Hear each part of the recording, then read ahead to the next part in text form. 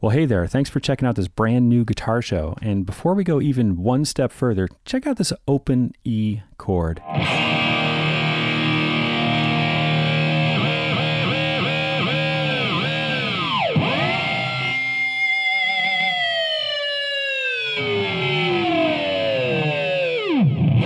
Man, that just sounds alive. Sounds like Hendrix being pulled through a modern-day humbucker with an impossibly wide range of harmonics and sustain. In fact, if you know your guitar heroes, that sounds like it could only be Mr. Joe Satriani, our very first guest on the very first episode of...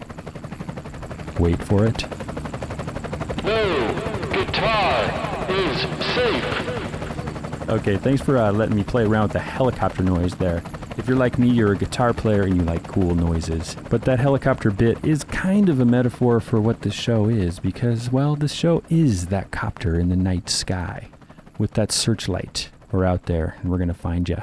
Like if you've done something amazing on the guitar, revolutionary, undeniably cool, if you've made some undeniable contribution to the lexicon of guitar, well, we want to find you and we're going to interview you. We're going to stick a live mic in front of you and we're going to put a live guitar in your hands. And through your own words, with your own voice and your own fingers, you're going to tell us and show us how you did it, how you created that sound, how you put in all those dues, how, like Joe Satriani, you never gave up. I think I was losing about maybe $7-8 grand a week. How you got through all that to create your sound. We want to know. And in case you're wondering who the heck I am, my name is Jude Gold. I've been writing for Guitar Player magazine since Mike Melinda hired me in 2001.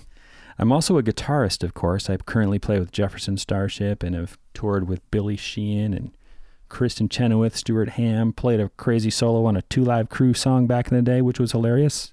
You know, I do what I can to keep the fingers on the fretboard. But I wanted to tell you just a quick word about what we're doing here. It's just really straight from my heart, you know. I have just sat too many times interviewing some amazing guitar player thinking, how unfair is it that I'm the only person in this seat witnessing this, hearing this story face to face, hearing these licks in real time from this great player. Thanks to this new show that we're putting on with Guitar Player magazine, and thanks to help from our friends at Zoom who provided this amazing Zoom H6 handy recorder, I'm going to parachute into all kinds of crazy guitar player layers, and we're going to get these interviews for you, and we're going to go deep every time. If you like what you hear, you can make sure it happens every week by subscribing to it on like your iTunes or wherever you get your podcasts. So, without further ado, let's get the thing rolling. Fire up the chopper. We're going to head over to Joe's house, to his home studio, where the hang begins right after he and I have just plugged in 2 amazing Ibanez Satriani model JS2410s in tough and cool-looking muscle car orange paint. All right, let's go. Hop in. Plays like butter, this like guitar. Like butter, yeah. It really does. All your guitars, and I mean, I know Ibanez in general, but your guitars in particular. I keep them that way because I think I found that the experience, the 2.5 hour on stage playing melodies and solos requires a different kind of a guitar. You know, I spend half the time, I guess, in a little room like this or in a big studio laying down simple rhythm tracks or stuff like that. And, you know, every once in a while you bring out the cruel Telecaster with 12s on it, you know, because you got to whack the strings or you want something really bold and unforgiving. When I'm occupying like the lead singer position, it just doesn't work. It's almost like I think of it this way. I bet singers eventually get that one mic that is perfect for their voice. And if they're a very powerful singer, you know, if you're Celine Dion, you need a mic that can handle this incredible power, right? If you're a quiet singer, you need some other kind of a microphone. And so why wouldn't, you know, someone who's playing instrumental guitar need like a special setup for the range that they play in and how they have to sit really loud in the mix all the time, but can't be, you know, razor blades, that kind of thing. Exactly. Can't be too dynamic, I think. That's what it is. Razor blades get tiring after 2 hours. They do. After a minute, actually. Yeah. Well, you also, it seems in recent years, all your guitars have these Sustainiacs. It all started with Robert Fripp. He was here, kind of like sitting where you're sitting, and I was recording him for a version of Sleepwalk. And I always knew that he had sort of pioneered using that and the EBow. But sitting there watching him work with it, I kept thinking, man, I want to have that toy, but I can't copy what he's doing with it. And then, of course, Neil Sean and Steve Vai, two really good friends, two amazing players, two totally different kind of musicians, also had them.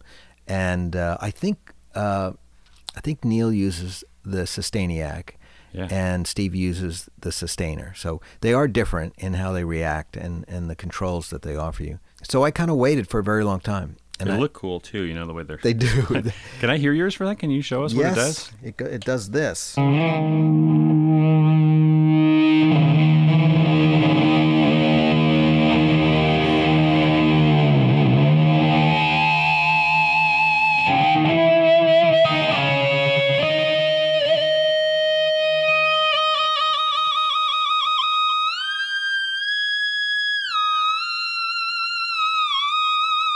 You can only do that so much before you annoy the audience, but...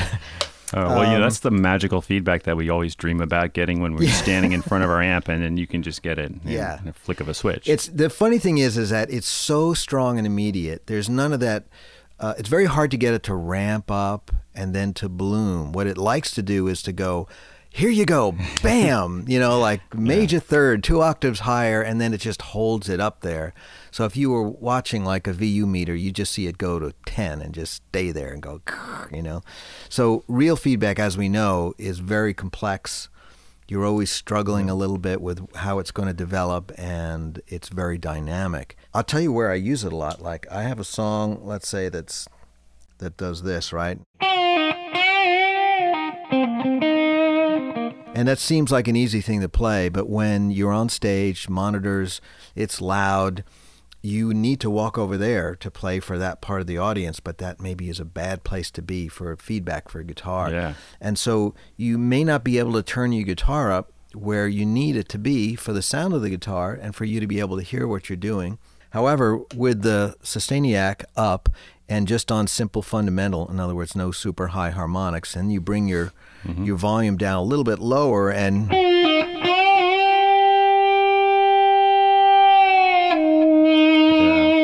No feedback problems, infinite sustain, and so you have to play differently. You have to know that there's this like monster behind you saying, I'm going to give you the sustain forever, even if you don't want it. So you're kind of like always choking it back a little bit. But there's another, I find, an emotional vocabulary that comes with it that's very effective. And so sometimes I use that for the ballads. And then, of course, there are those moments where it's the perfect night to point to the balcony and hold the most perfect feedback note, and this is where this can help you, because you may not be where you need to be. If it was real feedback, you'd have to be standing by your amp, you have to maybe be standing facing on that X of tape that you made a sound check right. to remember where the sweet spot was. Right, yeah. But in this case, you just pop the switch and you make a connection, and it works with the staging and the lights and the other people in the band and what they're doing. And besides the fact that it's just a cool sound, it's another little thing that guitar players have to tell a story, and it's I don't know, it's got some sort of voice all its own. It transmits a different kind of a story, just like an octave device like this, right? So.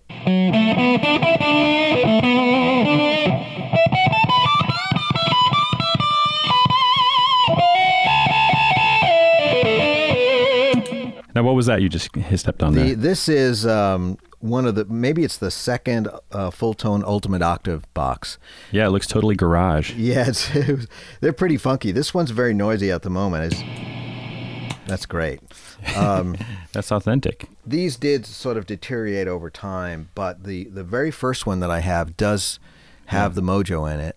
I think that they put out a little bit too much subharmonics. I think the Voodoo Labs Proctavia is a little bit more friendly if you're, over 100 dB and you've got a couple of cabinets running and you can't take that super 40 hertz flying around the stage. It kind of trims it and makes it work with the band. And so I've wound up using that more often. But in the studio sometimes where you can carve the EQ more effectively and you don't have to worry about the noise so much. This one's just out of control. Totally. Now, let's zoom back a little bit. I'm really curious. I've actually known you for quite a bit, and I've, when I was at Berkeley High School, you were the guy in town that I heard your name for a year before I met you, and everyone was playing your music, and it was really cool because I could hear this style that was, it was rock, but it was very mystical too, and it had kind of like other influences, world influences, and it was coming through other players. Jeff Tyson, who we both know. Adam Johnson would show me your licks, Kevin Cadigan, and of course you taught many other players. But I'm curious where that came from. Like, what was your first guitar? It was a Hagstrom 3. I'm guessing it was 1970 when my sister Carol purchased it for me, but I don't know what year it was. So it could have been a late 60s Hagstrom 3, white with black pickguard, skinniest neck ever, and it had some strange, curiously enough, a very like Brian May guitar vibrato bar system, right? Which I started doing crazy things with immediately. I remember the first trick I did was, I can't really do it here, can I? I used to take the guitar, put the bar facing away from the neck, put the bar on a table, right? Right. and let the weight of the guitar bend the bar backwards while playing. These were kind of things I would show my earliest students like Steve Vai, and they thought I was nuts, of course, for doing this stuff. You were teaching him in like the Westbury, New York area of Long Island? Yeah, we grew up in two little towns that neighbored each other, Carr Place and Westbury. So we all went to Carr Place High School, public high school there. What was the first lick you remember? Just, man, I got this. I'm rocking this. Do you remember something that from that era that you used to play? Was it Zeppelin? Was it Hendrix? No, I mean, we used to do, Yeah. I think what I'm thinking now is 3, 4.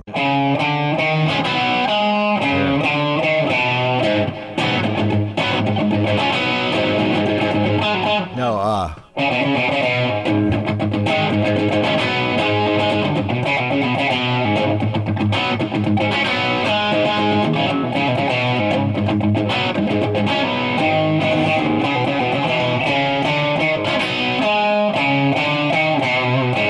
Yeah, I think it was a song I wrote with the guys in the band. We had a band called Tarsus. It was my second band. First band was Mephistopheles.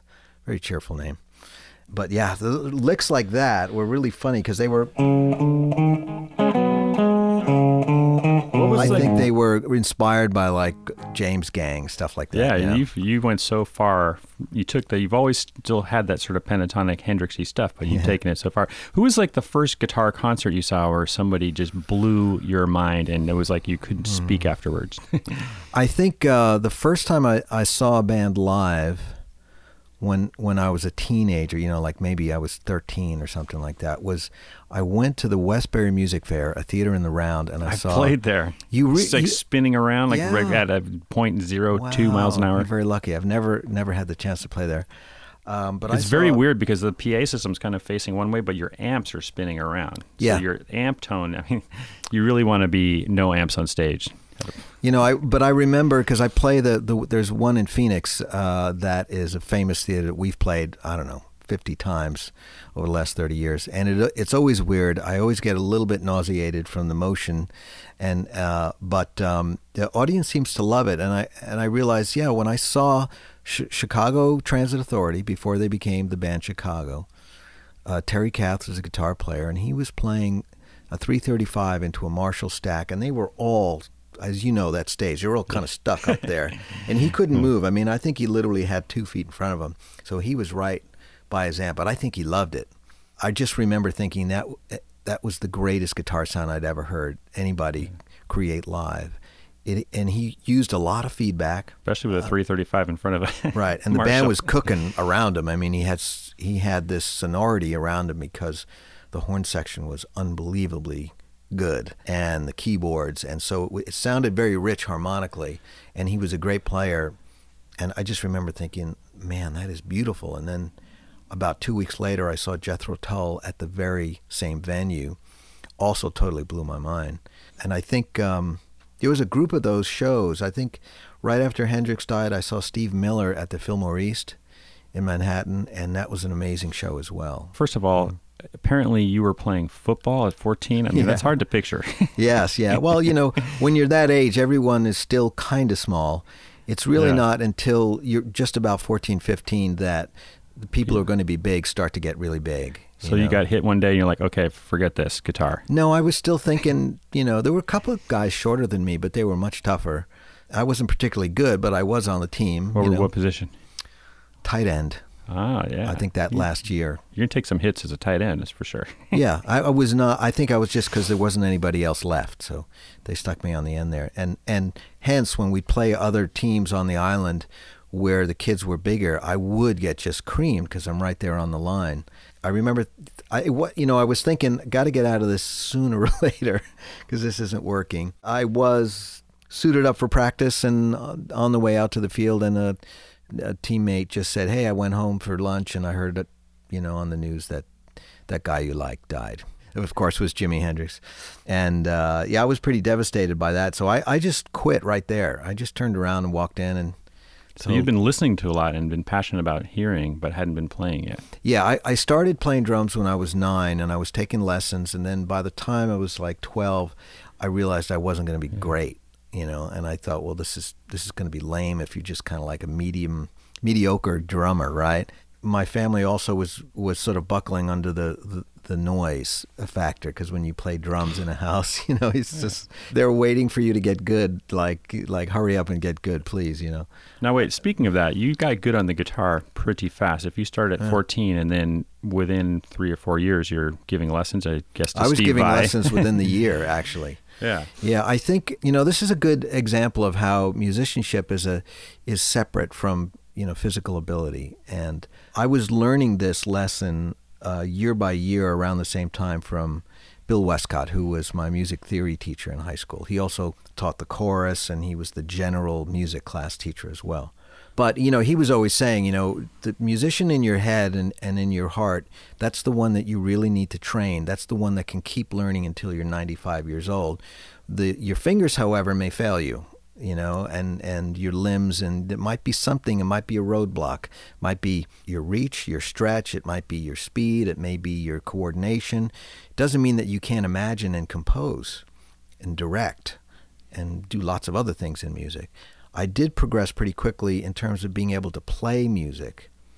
The difference is that I was also exposed to this new group of kids that were a few years younger than me, like Steve Vai, who I could tell by the second lesson had more than I did. And I was like, wow, this is like what Bill Westcott was talking about. It's like there's people being born all the time, and some of them are great at jumping high or running fast or just sitting and thinking. And there's, all these talents, and they come together in the strangest combinations. And so what's your combination? You better figure that out and work on those things that you have the most potential with. And the other things, don't bother, beating your head over. And I learned that by watching, like Steve and his friend Frank would take lessons together for, I don't know how long, maybe a couple of weeks, until I pulled Steve aside and I said, this ain't working. You're like going a million miles an hour, and Frank's cruising, Right. So I got to give you separate lessons. But I could tell right away that, like, wow, Steve's going to have bigger hands, and everything I give him, it's never awkward. And the things I'm showing him, I'm still awkward with. And so he would come back. So after about a year or two, he could physically play everything that I could play. And it was, again, a great lesson in sort of humility of, number one, what it's like to be a teacher. And the other thing is to look inward and say, well, if I'm not going to be someone who has this talent, then why am I wasting my time with it? Well, it's really interesting because I know a few of your former students. I even took a lesson from you. Really? And I took a lesson from you when I was 17, and I was very honored that you called me back. Hey, what's up? Where's the next lesson? I should have saved that answering machine message. It was on a cassette tape answering. Wow. But what was happening was I was studying with I already had a teacher, Tuck Andress from Tuck and Patty. Yeah, he's a monster. And what year would that be? 87. All right, so 88. I taught for my last lesson was January of 88. Yeah. Right. So, that was right when I was finishing up. Now, it's funny, talking to Kevin and Adam, I actually called them today. I was like, well, what kind of, was I driving over here? I was on the bridge. I was like, what kind of teacher was Joe? It's been a while. And they both had, of course, amazing stories. They both said you were tough. Yeah. One of our friends from Berkeley High he walked in and an 8-year-old kid was walking out, and you told him, see that 8-year-old kid? He plays the scales better than you do. Well, I had students that covered the whole spectrum of life. I mean, I'd literally have like the 8-year-old kid, and he'd come in and he'd put like a plastic monster on the amp and then pick up his guitar. And of course I wouldn't lean on him, you know, because he's just there because his mom thought it was a good idea for him to be exposed to guitar playing or something. And I'd have I remember I had a race car driver, and more than once he came in just devastated because somebody died on the track while they were just working on cars. And so, you know, and I had doctors and lawyers, and then I had this group of people who wanted to become rock stars.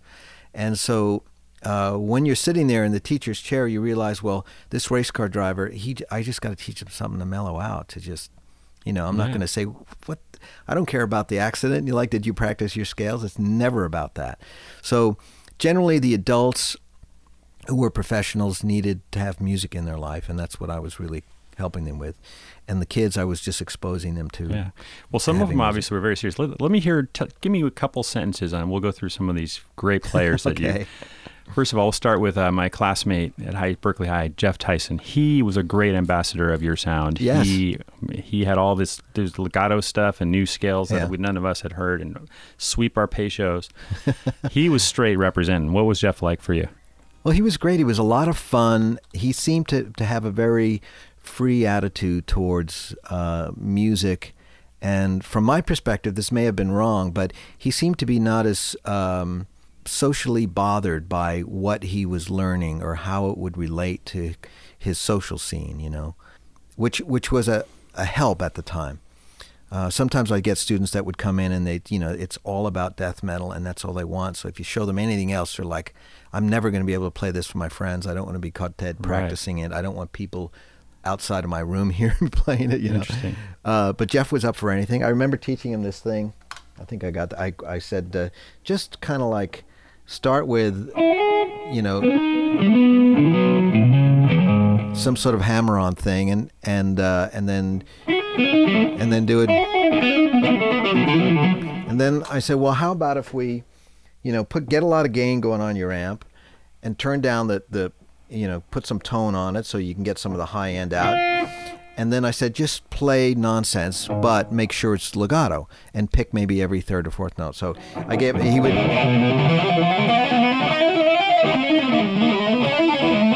And I said, just keep going. Don't even think about what key you're in or anything like that. Just play nonsense. Yeah. And come back next week and just, you know, do that for as many hours a day as you can do it. So, of course, he came back, and Jeff sounded like Holsworth, like in 7 days, you know. And of course, he didn't know what he was doing, and I said, yeah, but that's okay. Now let's talk about how you can apply it to, to keys and real scales, and let's talk about giving you fingerings that you can see on the guitar, but I don't want you to follow them like you have to pick them like this, because otherwise you sound methodical. You know what I mean? Yeah. And what you want to sound free. You want to sound musical, and he already had that as part of his personality. He could easily just detach himself and play freely, you know. Not all the players that I would try that technique on could withstand that kind of obscure practicing. Yeah, he went for everything. He did, and he had the hands to do it. Now tell me about Kirk Hammett. I met Kirk when he was in Exodus, so he was already really a professional guitar player. I guess he was still in school, maybe. Yeah, he got started young. Sure. We started with like Schenker and Stevie Ray Vaughan and Hendrix and Uli John Roth and stuff like that. But he always had stuff that was pressing because he was in a band. And then during the course of our lessons, he got the Metallica gig and recorded several records up until the last lesson right before the surfing tour, which would have been January of '88. And so what Metallica record would that be? Justice for All? Yeah. Wow, so you're teaching him all that time. So there were like, you know, and the lessons started to get stretched out because he'd be on tour or something like that, or if they were recording out of state or something. That's cool. Sounds like a dedicated student. He was great, and you know, maybe your neighbor still. No, nowadays here in San Francisco, not too far down there. Cool.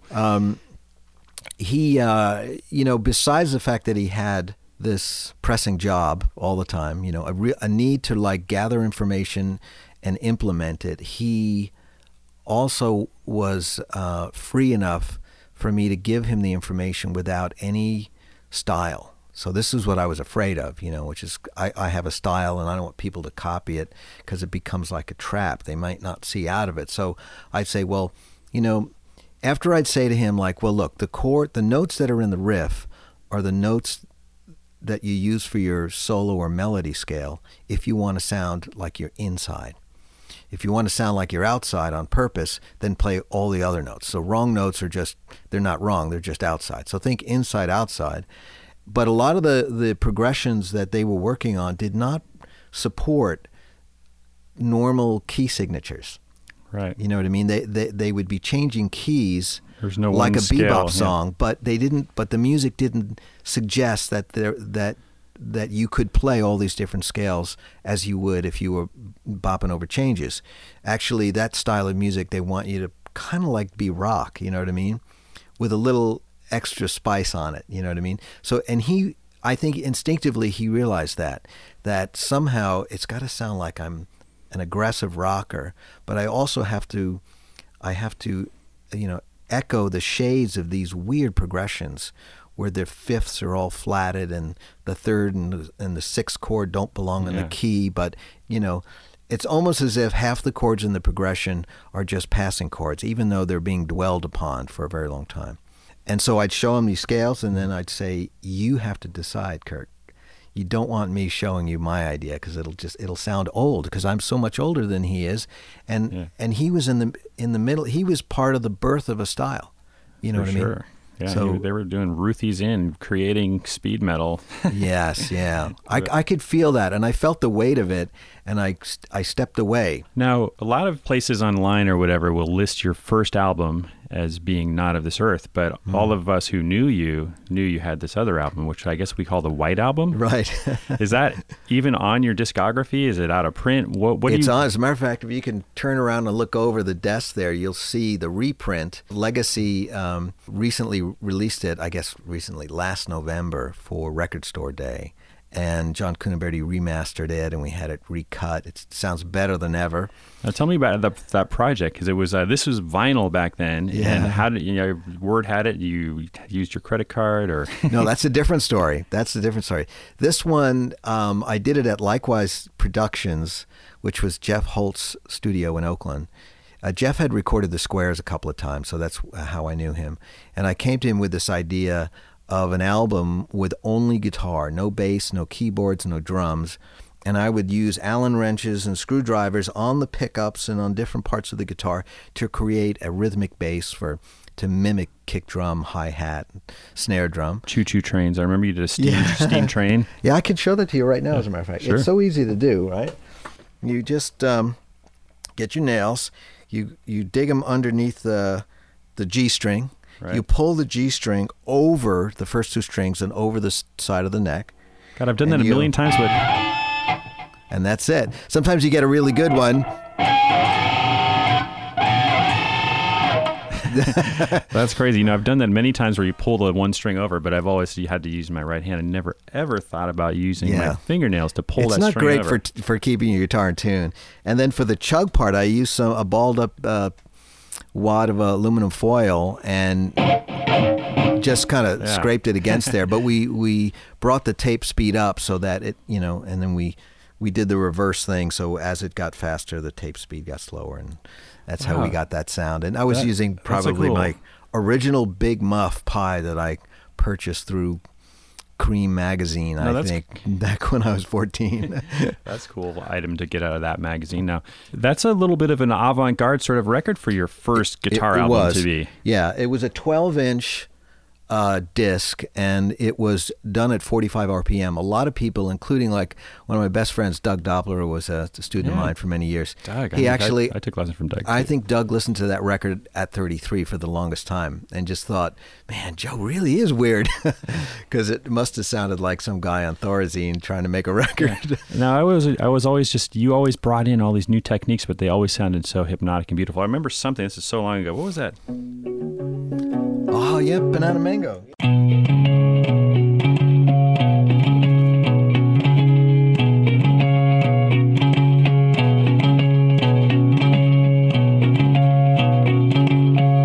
beautiful. D Mixolydian thing. And then you had like the legato overdub come in. Yes, and it right. was like, you really kind of, for me, it's like you made legato palatable to the masses in a sort of a pop melodic way. Yeah. And there was Holdsworth who made legato in this whole, other world, like, Yes. fusion outside kind of way. The first time I saw Holdsworth, the first time I heard him, I was jamming with a guy who was much older than I was, who lived around the block. I was friends with his younger brother, and it was like a treat to like jam with a grown-up, And we were jamming for about a half hour in his basement. He goes, I have to play you a record. There's a guy doing what you're trying to do. And so I was thinking, oh yeah, what, he's going to play me some old farts music or something like that. And he puts on Tony Williams' Believe It, right, that had Alan Pasqua and Alan Holdsworth. And I was totally blown away. As soon as I heard Fred and Red Alert and those songs, I was like, wow. And this is Holdsworth with an SG, Les Paul SG with the 3 pickups, playing through a Marshall. And later, I think that year, he came to a little club called My Father's Place in Roslyn, a little place on Long Island. And so I think that place held maybe, 200 people or something. And so we went there one night, and there must have been 20 people there. Yeah. But I got to see him up close. Just amazing band, and Tony Williams, just like one of the greatest drummers of all time. But there's Alan with the SG, a small stone phase shifter, plugged into a Marshall.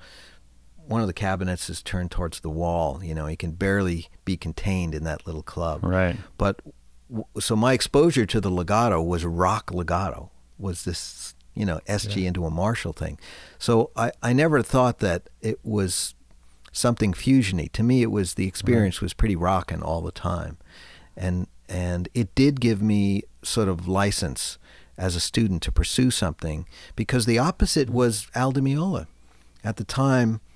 And this kind of goes back to what we talked about earlier about how some musicians simply can excel in certain areas of technique. And you have to sort that out as a student and not let it get you down. And you also have to remember that just because you can do it doesn't mean people want to hear it. That's a whole other thing that you have to understand. But there were a lot of kids who had the ability to pick really fast, and they would do it, and it would be like an accomplishment they would like to show off. And I just remember thinking, but it always sounds the same. If you do that in every song, then you're kind of telling the same story all over again. On the other hand, Holdsworth could do both, but when he picked, it was so light that he seemed to have a million shades of picking. And then he had this legato thing that he could introduce in a million different ways. And I thought, well, this is really cool, because every song, when he had that rock setup, did sound quite unique because of the variety of his picking technique and the legato put together. So I thought, well, this really works with my hands very well, and what I'm finding interesting to listen to. And you have to remember that my hero has always been Hendrix, because besides the great playing and the music and everything else that he put into his music, he never revealed that he practiced at all. There's nothing in his playing that says, look what I practiced for 8 hours a day for 16 years. You just never hear an exercise or a scale that you would pull out of a book. But you hear that with most people. I remember in our lesson, you had your next album out, which was Not of This Earth, which was amazing. That was the credit card record. That was the credit card record. Okay, yeah, you had I remember my friend Moose Lethbridge, Musashi, he's like, gotta check this out. And it was like, there it is. We all knew like Van Halen had created like a whole realm of guitar. And this is like, whoa, this is a new realm. You had like the Headless Horseman. Yeah. But in my lesson, I was asking you about, it sounded like the most bizarre, insane lick, but when you showed it to me, it was just a little legato thing on 2 strings. What was it? The lick was something like... Oh, that was from... Yeah, that one. Yeah. Yeah, not of this. But what is it? It's...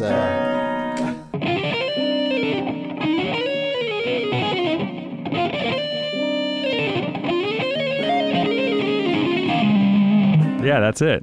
Yeah, you can really hear like There's a Holsworth song called Red Alert that, you know, I swear every like couple of months it pops into my head again, and I say that is the most perfect legato guitar solo with a rock thing like I've ever heard. It's a funny little category, but just his phrasing, how he starts off playing a couple of notes, and then he's digging, and you hear the pick, and you hear the rock, and the band is cooking, and then all of a sudden he starts playing so many notes so close together. Yeah, it builds. It just builds and builds, and it blows your mind. So I had all this stuff in my head when we started that record, and everything was like in the studio. I would present to John Cuniberti like, check this out. This song has got these chords, right?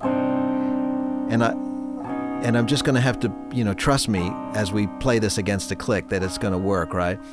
And then I'd lay down the bass part, and he'd be waiting, and he'd say, "Are there only 2 bass notes in this entire song?" I'd say, "Yes." You know? Right. And you know, and then I say, "Now you have to understand that the you know, there's going to be like a verse guitar, and then there's going to be like background vocal guitars, and then there's going to be like a bridge guitar, but this, you know, there's going to be this thing." And I tried to explain pitch axis to him and everything. He'd be like, "Forget about that." And we would think, well, if this guitar is going to be really loud, maybe we can make it sound kind of odd. So, you know, John had been making Squares demos with us. He'd been our live sound engineer for 4 or 5 years. So we'd already done the Marshall Stack thing to death. So when I showed up, there's a lot of people don't know this, but I showed up for those sessions for Not of This Earth, and I didn't bring an amp. I told John, I said, "I'm not bringing an amp. I'm sick of carrying my Marshalls around, and I'm just going to use whatever you have there, and I'm going to bring this little thing, a Rockman."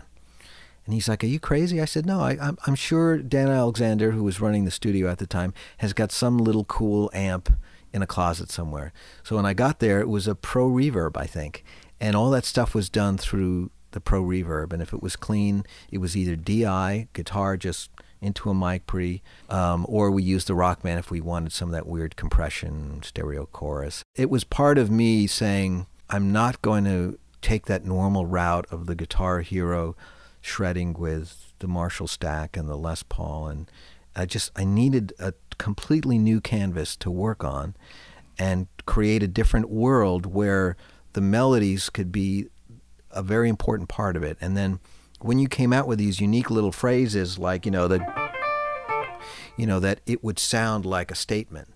But I thought if you build the track like a regular rock band and then you add the guitar, it'll just sound like the guitar player's playing and you're waiting for the vocalist to start singing.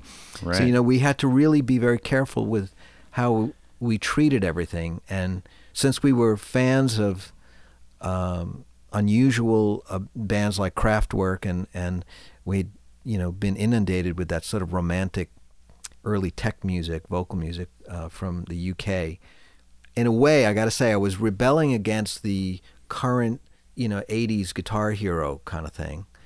And so I thought, I don't want like that shredding guitar, harmonic minor in lots of reverb kind of thing, It's like, I just don't want any of that. Well, so you really created this concept of strata, different layers in terms of EQ, different parts all fitting to create a real three-dimensional sort of approach that many instrumental guitarists, I think, have copied over the decades. And that's the influence of John Cuniberti, because he's got just a very intense set of ears.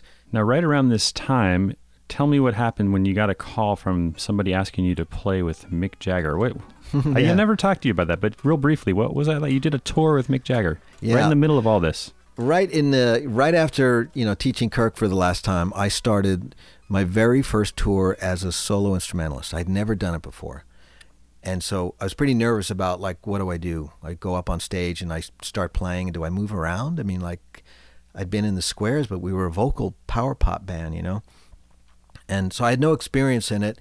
And we went out for a 3-week tour, started on the West Coast. Now, was this the Surfing with the Alien album already? So that had already come out. It had come out late October 87. Yeah. So a few months later, it landed on the charts at 187, and it just kept going. It just kept going. Yeah. And so the label said, you got to go out on tour. I said, look, I don't have a band. I don't have any experience. I thought you guys were going to kill me after I gave you this record. And they were like, no, it's a success. You got to go out and do it. So I had met Stu and Jonathan months earlier, and so I said, "You guys want to do it? Let's just see what we can do." So we were winging it. We just improvised a lot because we didn't have enough songs. We didn't have a show, no production. I think I was losing about maybe $7-8 grand a week. This was not a successful little club tour, 2 shows a night, in these clubs. And after about 2 weeks, I got a call from Kevin Burns, who used to be my agent when I was in the Squares, and who had been working for Bill Graham Presents. He knew about the surfing record before it even came out and was sort of a champion of it. And by coincidence, Bill Graham Presents had been promoters for Mick Jagger's solo tour. So they'd been in New York City for months trying to get Mick and the band ready for a Japanese tour in March. So Kevin calls me and he says, "You're not going to believe this, but how would you like to audition for Mick Jagger's band?" And of course it was, I thought he was just pulling my leg. But I said, "Well, yeah, okay. Well, I'm going to be in New York in 2 days, so I guess I'll be there." So we did, can't remember how many songs. It was just an SIR. It was a straight audition. Mick wasn't there as far as I knew. And I was just jamming with Simon Phillips and Doug Wimbish. Phil Ashley was on keyboards. Hacks. Yeah. Amazing sounding band. And we were just playing blues, and we were playing Stone songs and Hendrix. And Mick just ran into the room after about a half hour and said, "Oh, I've been listening outside. Sounds great. Let's do some more songs." And then after about 40 minutes or so, he was like, "I really want you in the band. Can you do it?" Were you at all nervous to be going in that morning to meet the biggest, most famous singer in the world? Yeah, I think I really was. I think I was concerned that he would turn out to be an asshole, Right. which is usually the case. You meet someone who's like, one of your heroes, and they blow you off, and you go, "Man, I can't listen to that record ever again because of that." Mick was just the opposite. He was so funny, and he was just like one of the guys in the band who really just wanted to have a good time and put rehearsal off for the last possible moment, which was great. So I saw him over the course of those months make everybody feel happy, somehow pull it all together. And then on stage, the guy was the greatest. He was just the greatest performer I'd ever seen and stood next to. And What's a vivid memory of that when you're standing there backing up, that you remember him doing that just struck you? I forget what song it was. I was playing a guitar solo, and Mick loved to like run around and do things to you while you were like doing a solo or something like that. And he's looking at me, giving me this, the usual strange look that, demonic look that he gets, and he's moving in that strange way that can throw you off if you look at him too long and you're trying to keep a groove. He has his own way moving. And all of a sudden he grabbed me and he was literally biting me on my shoulder while I'm sitting there shredding. Yeah. It was pretty funny. When I think about that, it reminds me of how dedicated he was on every show to give a great show. And even like during the show, like backstage, he would say, "We got to do this. We got to do this. I'm noticing that those people over there feel like they're being neglected. Let's go over there, and do something." And so, wow. So then me and Jimmy Rip and him would run over to this section and just work a crowd. And he just did it to the very end, 3 hours and 15 minutes. And he's the only singer. Yeah. Yeah. That was pretty amazing. That's why he jogs in New York City. He was just great. He just loved his audience. He loved performing. He wanted to do a good show every show, and he didn't have to. If there was anybody in the world that didn't have to do anything, it's probably him. It would be fun to just be backstage and just, if he heard you doing that, he'd just start singing. He wouldn't.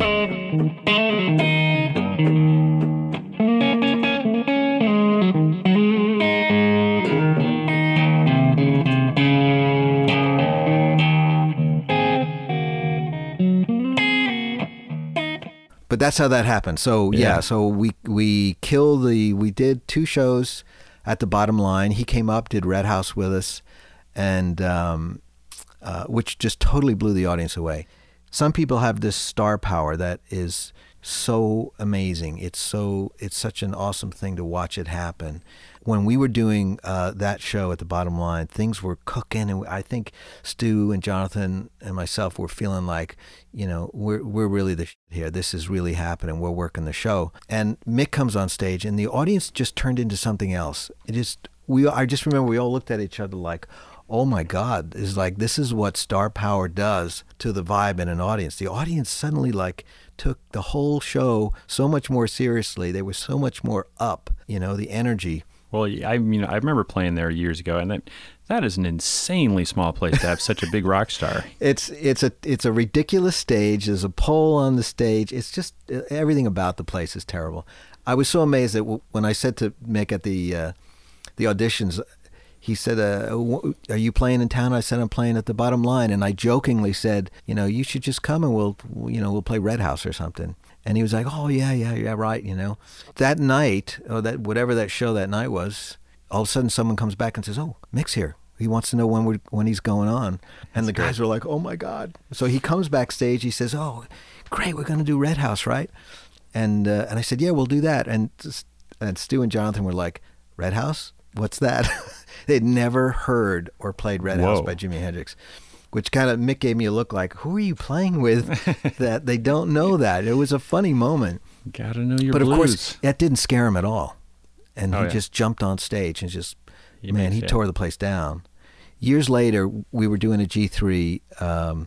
Me and Steve were in the UK, and I think Adrian Legg was the third guy, but he was an acoustic player. Sweet. And we had invited Brian May to come on stage and play at the end of the show. And Brian's the sweetest guy in the world, but another guy whose musical aura and stage presence is monumental. And you know it when you meet him, and you know it from listening to the music, but you have no idea what you're in store for until he walks out on stage and you're in front of 8,000 people, and you just feel the audience, no matter how high you thought you had them, they go to this other level purely because Brian just showed up. And he hit one note, and everybody just melts and goes crazy. And that star power thing is really something. I saw you on your Surfing with the Alien tour. Me and Adam Johnson, we went and saw you at the Fillmore. It was great. And wow. Did you see everything? I think it was sold out. Yeah, I think we did 2 sold-out shows. Yeah, it was packed. And then you had this secret weapon. When you hired Stu Hamm, did you know that he was going to do these big 10-minute crazy cadenza? No one had ever really seen someone go off with such a bright bass tone, doing all the slap stuff, doing humorous stuff like the Star Trek and Peanuts themes and country jams. Yeah. Nice break during the set, I guess, for you. It was really great, and plus we were a trio, so he played harmonically, which was really great. He could play, this for Always. He would do that on the bass, and it was ridiculous just to look at anyway. But he would pull it off. Oh, and then you got to play over it, right? Yeah. So that was important for us because we could not afford to be a 4-piece. Everything was, one vehicle, 3 guys, minimal amount of equipment, that kind of thing. Yeah, it's amazing how many albums you've actually sold as an instrumental guitar player. I mean, I think 10 million or something. Yeah, it's far over 10 million, but it's crazy. I think what's more remarkable when I think about it is that back then, as I said before, it was so hard to do a tour. 2 shows a night, small clubs that would hold 400 people. Even though that we had a record on the charts, and this is pre-internet days, right? So pre-SoundScan, pre-internet, and it was really hard to get the word out. This podcast will get the word out around the globe, as soon as it comes out. Yeah. And that was something that was not at our disposal as musicians back then. It's interesting. Yeah, now in your band now, you have 2 guys that are friends of mine that are very active in social media, Marco Miniman and Brian Beller. Right, yeah. So this is kind of your latest rhythm section. And of course you got Mike Keneally. Yeah, amazing. Insanely deep cat and guitars on guitars and keys and probably a whole bunch of other stuff knowing him. Yeah. So how's this new band? I guess you tried him out and it seems to be working. Yes. I came, I knew Brian before through playing with Steve. And of course, I've been working with Mike Keneally for quite a while. And I met Mike back on the first G3 tour back in '96. So I've known about his incredible musicianship. So when we were finishing Unstoppable, the record at Skywalker, I knew then that I wasn't going to be able to bring Chris Chaney and Vinnie Colaiuta out on tour. So I think one day during the overdub sessions, I was talking to Mike about that, and he said, "Oh, you got to use these guys I use for my band," and I realized they had sort of like a family between Marco and Joe Travers and Mike and Brian. They, between Death Clock and Beer for Dolphins, I mean, there's a lot of interchanging going on there. And so I thought, well, let's just try it. I knew Marco's stuff. I'd seen that incredible stuff online and the instructional DVD. I was just very impressed with the idea that with a different feeling rhythm section, that we could really tap into different parts of the catalog and to revitalize them. in a different way. I definitely felt a new sense of freedom that I gained by having a rhythm section that had their own ideas about how to move forward with a song, and just the confidence they had in doing it. And so I used that as sort of a springboard, and it's really turned out great. We just finished the G4, the second G4 camp in Cambria, and it was just amazing to see the Aristocrats live doing their new record, right? Yeah. Tres Caballeros. Guthrie Govan on guitar. Just absolutely amazing. We had Animals as leaders there, absolutely, spellbinding, amazing. And I got to play with for the first time. I got to play with the Mike Keneally band with Brian Beller and Joe Travers, and played Rosemary Girl. Great song, and Mike is just such a great guy to improvise with. He's so talented. He can just sing and play and write just crazy. Humble, soft-spoken guy, too. Yes, yeah. So brilliant. I played with him and Brendan Small one show at the Roxy. Great. It's just great working with those guys. He is like, his guitar talents know no boundaries. He just, when you think you've seen him do his thing, he comes out with 6 other new things, and you're like, wow, He just seems to be, his technique seems to be driven from a musical desire rather than the stuff that he's practiced, if that makes any sense. But now, what's the camp like there? I mean, how involved are you with the actual students? You're sitting down and doing some face-to-face stuff? Well, everybody, all the 4 guys, right?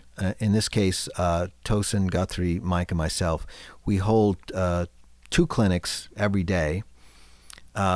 This year, that's how we broke it up into 2 clinics, and then the ensemble clinics, the Animals as leaders in different groups, Aristocrats in different groups. The drummers get together and do drum clinics. We had Stu Hamm and Doug Doppler and Bruce Boulay and Stig Matheson there, all covering from bass to classical guitar. Every night there'd be a performance by one of the bands, a full-on show, in a nice little teeny like club dining room. It's like the only time you're ever going to see these guys in like 100 or 200 seater, right? And everyone's relaxed. There's no production or anything, so everybody's talking, and the audience is this far away, and so, just a couple of feet away. Cool. What would you say the age range or average ages of your campers? Wow, it is a huge spread.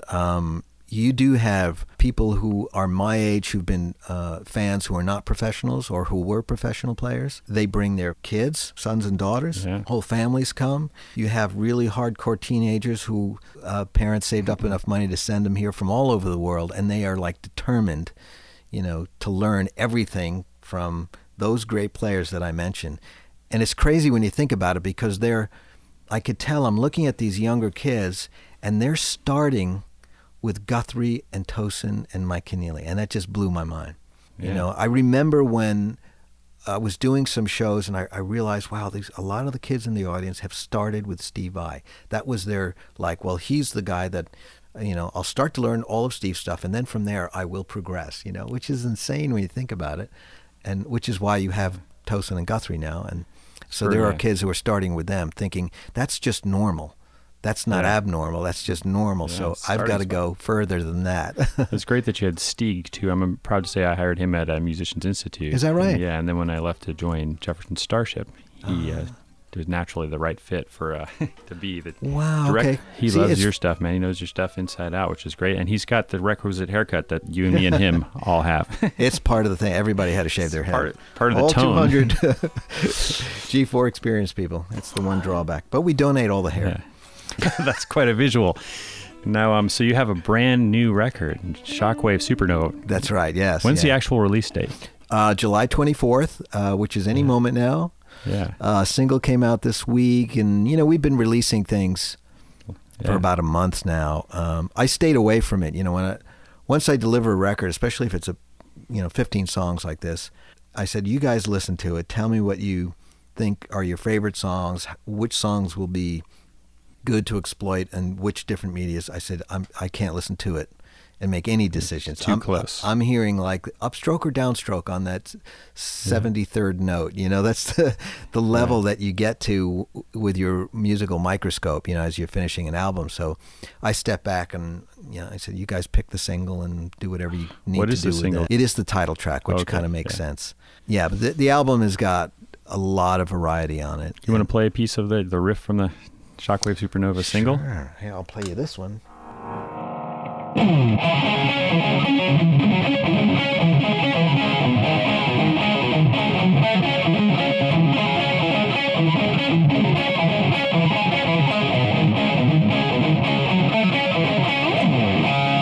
I realize now it's a drop D tuning. Oh yeah, right. Yeah. It's a funny piece. I got to play it really clean so you can hear it. It almost sounds like the Marco Miniman influence slightly, or I don't know. It's South America because it's 3/4. Oh, I love it.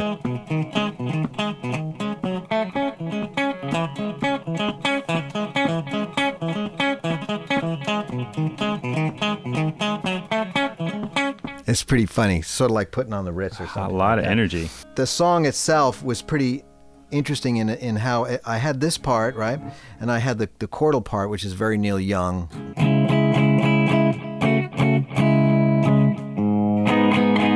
That's right, it's a drop D tuning. But of course it sounded like...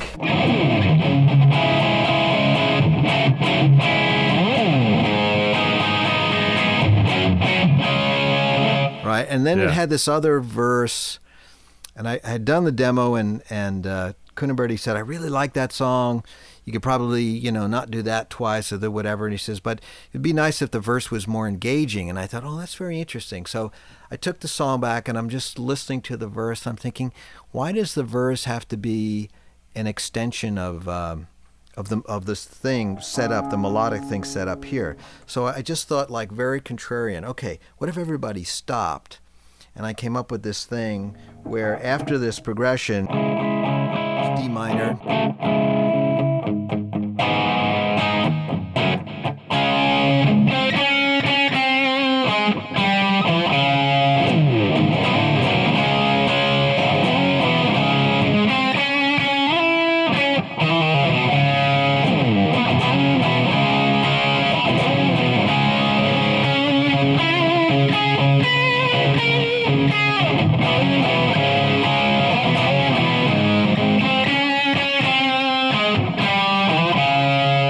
so that's kind of a weird thing.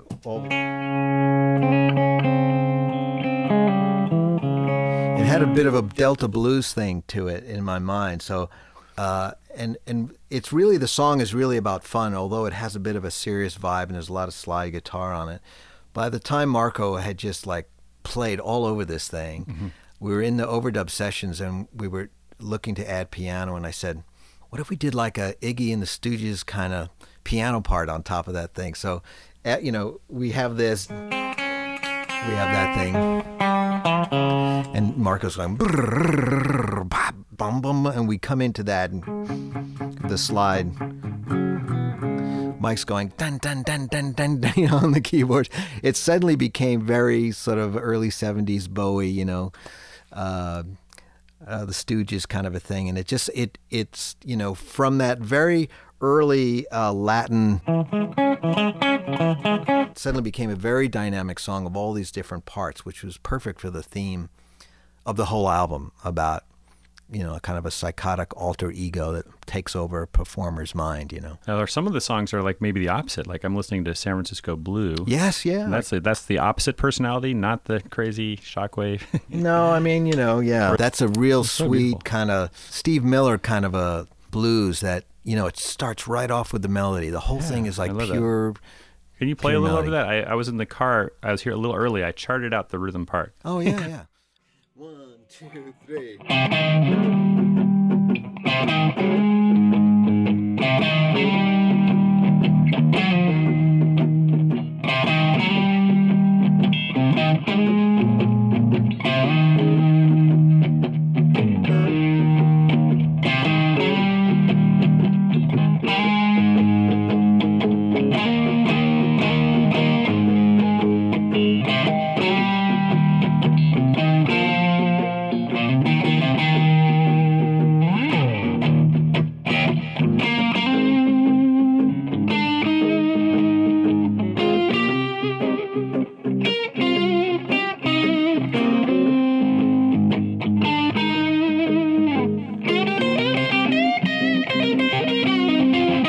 That's as much as I charted. Oh, okay. For a blues song to have it sort of very tight with all those harmonies. There's about 6 or 8 guitars, just about as many amps. The solo.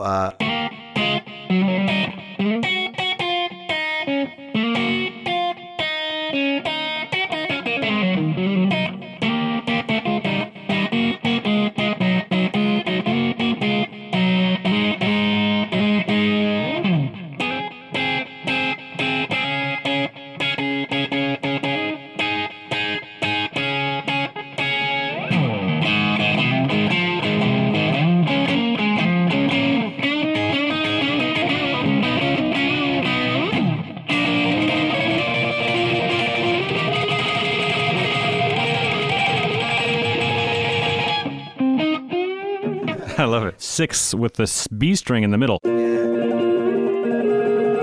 Yeah. Yeah, that works. That works. It's sort of like when I got to that point, I thought, wow, I think I'm not going to just sit here and go, save that for some other song. So I thought, yeah, just keep it more tight, do something new with it. John Coonaberry was like, when he first heard it, he goes, we're not going to do like a Stevie Ray Vaughan thing, are we? And I said, no. And I said, the joke about this song is that Marco hates shuffles. And when he hears this on the demo list, he's going to laugh. He's going to think I wrote it on purpose just to like force him to do something different. That's good. And it worked in the studio because there's a thing that Mike does that really is really funny. There's lots of guitars, so getting him to fit in was interesting. But he came up with this keyboard part that sounded like, in my mind, like he was the dude and he had like a White Russian in one hand. And his part came and he decided not to put down the drink and just... Gotta have your priorities. Yes, set. So it just, there's a lot of just good vibe on the song, Very cool. Now, I actually remember opening 3 shows for you in like '95. I had a band called Zenner, which was managed by Kevin Burns. Wow. And of course, I had to sneak a look at your rig. Sound check or something, walking by. I think you had one of those anniversary heads, and you had the DS1 Boss pedal running in. Yeah. You were getting insane sound. And now you have your own signature Marshall head. How has this evolved over the years to this head that we're looking at right here? The main difference, I guess, in the old days, we didn't really have a lot at our disposal in terms of gear and money for touring. And I had to come up with the smallest rig possible. And I realized that, I need a guitar, right? And I probably need a pedal, and I need like a delay and a chorus and a wah-wah. And I bet I can go anywhere in the world with that as long as I can find an amp that's clean. I can probably deal with that. And the benefit of using the box was that the DS1 is that it was so quiet when you brought the volume down. And the experience in playing with Stu and Jonathan, where we had very few songs to play and we would stretch things out, was coming down to a whisper was really part of what made the show work. Dynamics. Which is very different when you have a tube amp where the tubes are always, giving you a snowstorm. You can't really capture the mood when there's all this noise coming through your amp. So the pedal really helped for that, and you could still play very delicate. It wasn't because there was no need for a noise gate. Right. However, it did sound like a little distortion box. So it wasn't like you were getting the best sound. It was just a different sound. The tools that it gave you could be very impressive in terms of how you reacted to your band. That also allowed us to rent gear wherever we went. As long as we got a Marshall that had a solid, clean channel, I was pretty much set. The guitars at the time also played into the fact that they had a certain sound. The albums the songs from the albums we were making also had a certain sound. I think once we did the Extremist album, it was a bit of a conflict because that album had hardly any distortion box on it. It was all Marshalls turned up really loud. I couldn't even play that loud live. I mean, it was prohibitively loud the way we recorded. But we were never in the same room as the cabinet, so it was just about the microphones. Right. So I see you use a saturator pedal quite a bit, right? I just took that out for the interview, actually. Okay. Just for low volume settings. Yeah, because I realized I usually, with the JVM head, my gigs we're at about 114 dB maybe. That's pretty loud. But the amp really starts cooking. Some of the sweeter points of having a big 100-watt head really start blooming at about that volume. And if you use two cabinets, the speaker array cuts down on the pointiness of the sound, and you can get that big, fat, soft sound that can be like the lead vocal that's always there in front of the band. So it's been an evolution towards this point of being able to do this gig and have an amp that's so completely dependable. And it is 4 channels with 3 gain modes per channel. And channel 3 and 4 are identical, so I can get the same sound louder or the same sound with just a little bit more treble or mid or bass. I mean, this is stuff I've learned from being a working guitar player, that sometimes this is, although it seems redundant when you're in a guitar store and you look like, why do I need 2 of the same channel? You know that's what you need when you're on stage, in a bar, at a wedding, in a stadium, whatever. Wherever, yeah. Very often you're saying, I just wish I had the exact same sound, 8 dB louder. So how much wattage are you? Are you running 2 heads, or you? 1. I run 1 head. I use a couple of things in the effects loop, but like wah-wah, whammy, chorus, Proctavia, Pog, those things are going into the front of the amp. 33B, or just my Time Machine delays, which is down there, they're in the effects loop. I keep it pretty simple, pretty old school. It seems like you kind of got back into Marshalls during Chickenfoot. Yes. When we started Chickenfoot, I was still playing the PV-JSX. Me and the guys at PV were working on a more standard, sort of like Marshall type of amp, but it had got installed in development. Sammy was playing crates, and we did the first club tour, about 3 weeks in the U.S. and Canada. And at the end of the tour, Sammy and I were at a studio one afternoon, and we both finally said, our amps really don't sound like they're up for the gig. And because we're playing with Chad and Mike, I mean, they're just like thunderous players.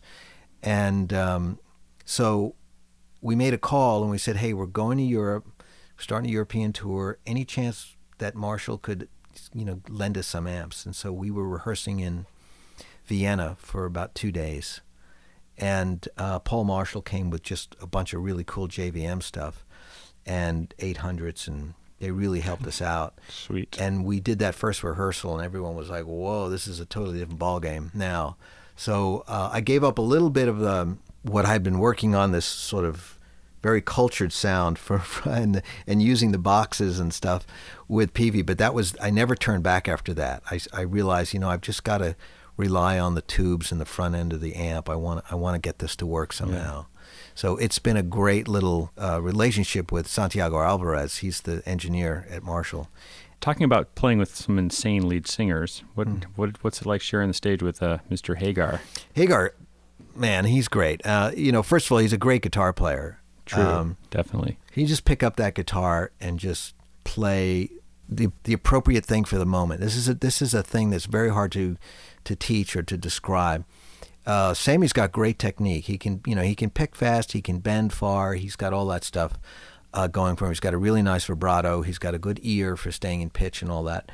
But at the same time, he's been through so much, and here's a guy who's played right next to Eddie Van Halen for many years. So, and been in a band with Ronnie Montrose, some classic guitar players, So he has a different attitude these days about playing guitar. I've always loved playing rhythm behind him when he's playing, because his sensibilities as a classic rock guitar player are spot on.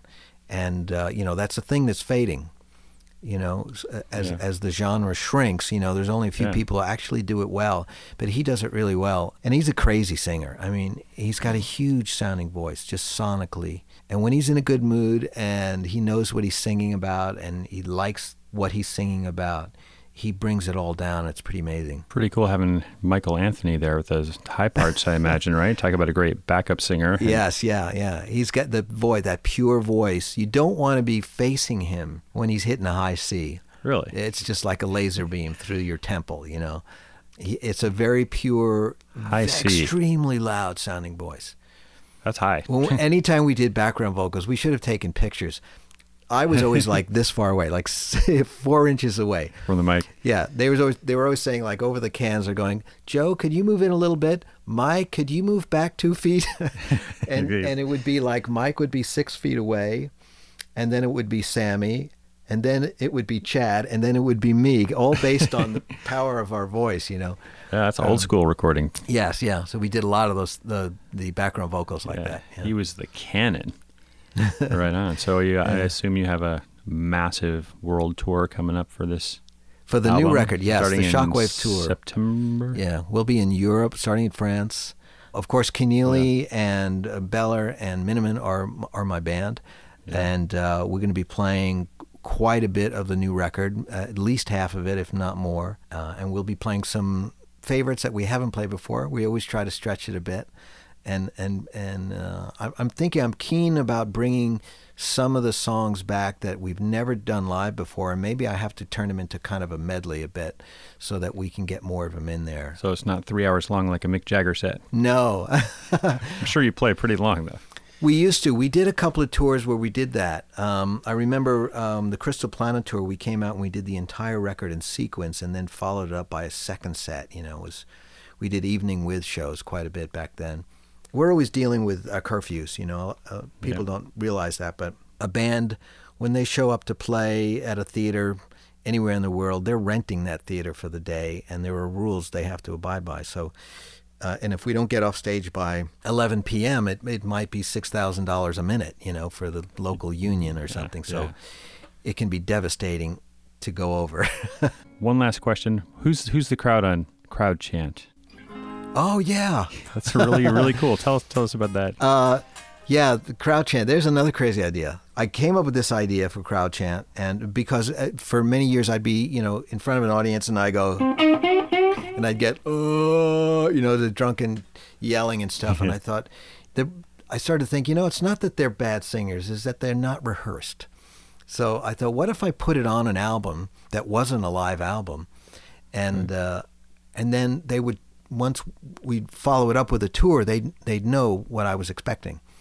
So I brought it to, at the time I was doing the Super Colossal record with Mike Fraser, and I got to tell you, we did not know if it was going to work. I had done all the guitar and the keyboards here in this studio. Jeff Campitelli came up for 3 weeks, did all the drums on the record, up at the Armory in Vancouver. And then I asked Mike, I said, look, I think what we're going to need is about 20 to 30 people, and we're going to have to record them like 20 times, right, to make it sound like a stadium of people.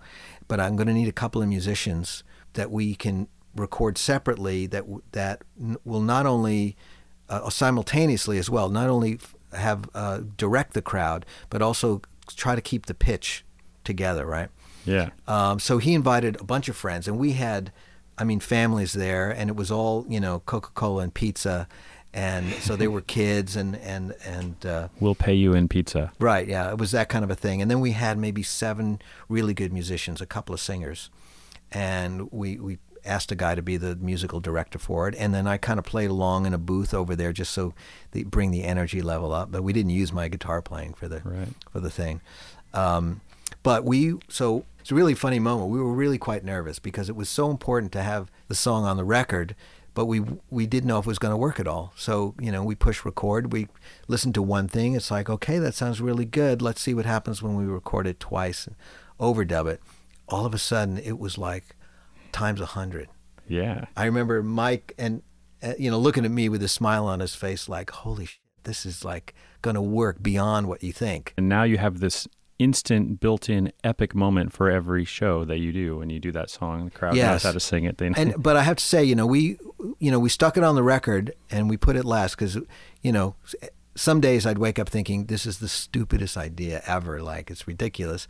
And then other days I would think, no, it's going to work. But it's got that great riff too. Play me the riff in the middle. That is a epic. Which one? After the first batch of singing, you come in with. You mean the? Yeah. Yeah. Turn it up a little bit.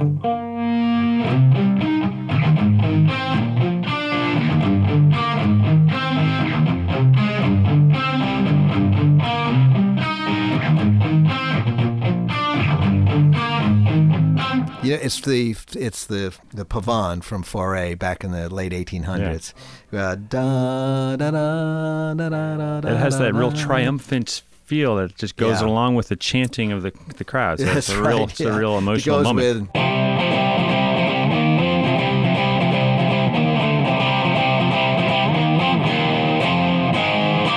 That's real bonehead stuff right there. It's got everything you need, man. Cool. I was waiting for you. Come on. Oh yeah. We You want should have people. We want people to like this. They don't want to hear me sing on this right now. You should have heard all the other licks. We did a gig in I can't really pronounce it. We called it Wrocław, which is in southwestern Poland. That first tour, and that was the night where we realized it was really working. It was an outdoor show. We went on around midnight. There was a crowd of 20,000 people in this beautiful old square, but huge. The whole town, right? And this is for a party that goes to like 7 a.m. And we started that song, and they were being very nice to us, and it seemed like a really great gig. And we hit that song, and the place went crazy. I just remember looking at Jeff, and Jeff had his tech film it because he said, "This is insane. Like, we thought this was a funny song, but now it's the song where finally everybody woke up." Yeah, well, audience participation, they always love if they can get involved. It just takes a show to another level. It's amazing, isn't it? It's amazing. Well, I got to thank you so much for sitting down for so long today and sharing so much about your whole life and your new record and your gear and everything else. Thank you very much. I hope you got the chewing of the gum. You might want to work on your gum tone a little bit. Guitar tone is great. Gum tone's not really cutting through. Really? Yeah. I can chew gum and play with my teeth at the same time. It sounds like this.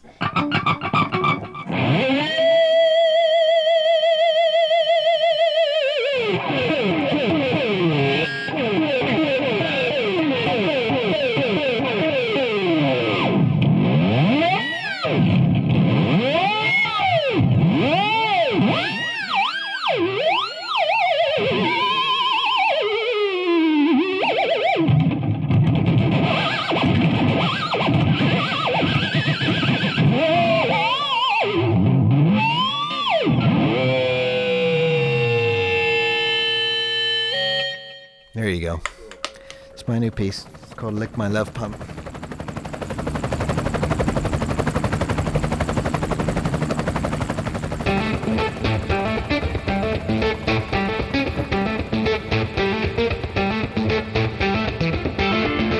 Well, I hope you dug that. That was pretty cool, right? Hanging deep with Mr. Satriani. I hope he inspired you to find that person inside of you, that timeless artist that keeps learning until you're 95 or older. Got a little theme music here, a little No Guitar is Safe theme music. Thanks again to Nube Media's Bill Amstutz and Guitar Player Magazine Editor-in-Chief Michael Melinda for giving us the escape velocity to make this happen. Be sure to check out Joe Satriani's new series coming up in November, animated series he's creating with the great guitarist Ned Evett, called Crystal Planet. Should be out in November. They're working on it. And a massive shout out to Zoom for providing this amazing Zoom H6 handy recorder. It's a really cool gizmo. Again, hit subscribe so that we can bring this to you every week, such as next week when we go deep with Brad Gillis. He talks about that groggy morning when he woke up and it was Sharon Osbourne and he was getting the call. The call to take over lead guitar for Ozzy after Randy Rhoads' horrific plane crash, and how he went on from there to become a mega platinum guitarist with a style all his own as lead guitarist of Night Ranger. You're going to love the way he plays too. He's an animal. Until then, take it from Joe and keep it alive till you're 95.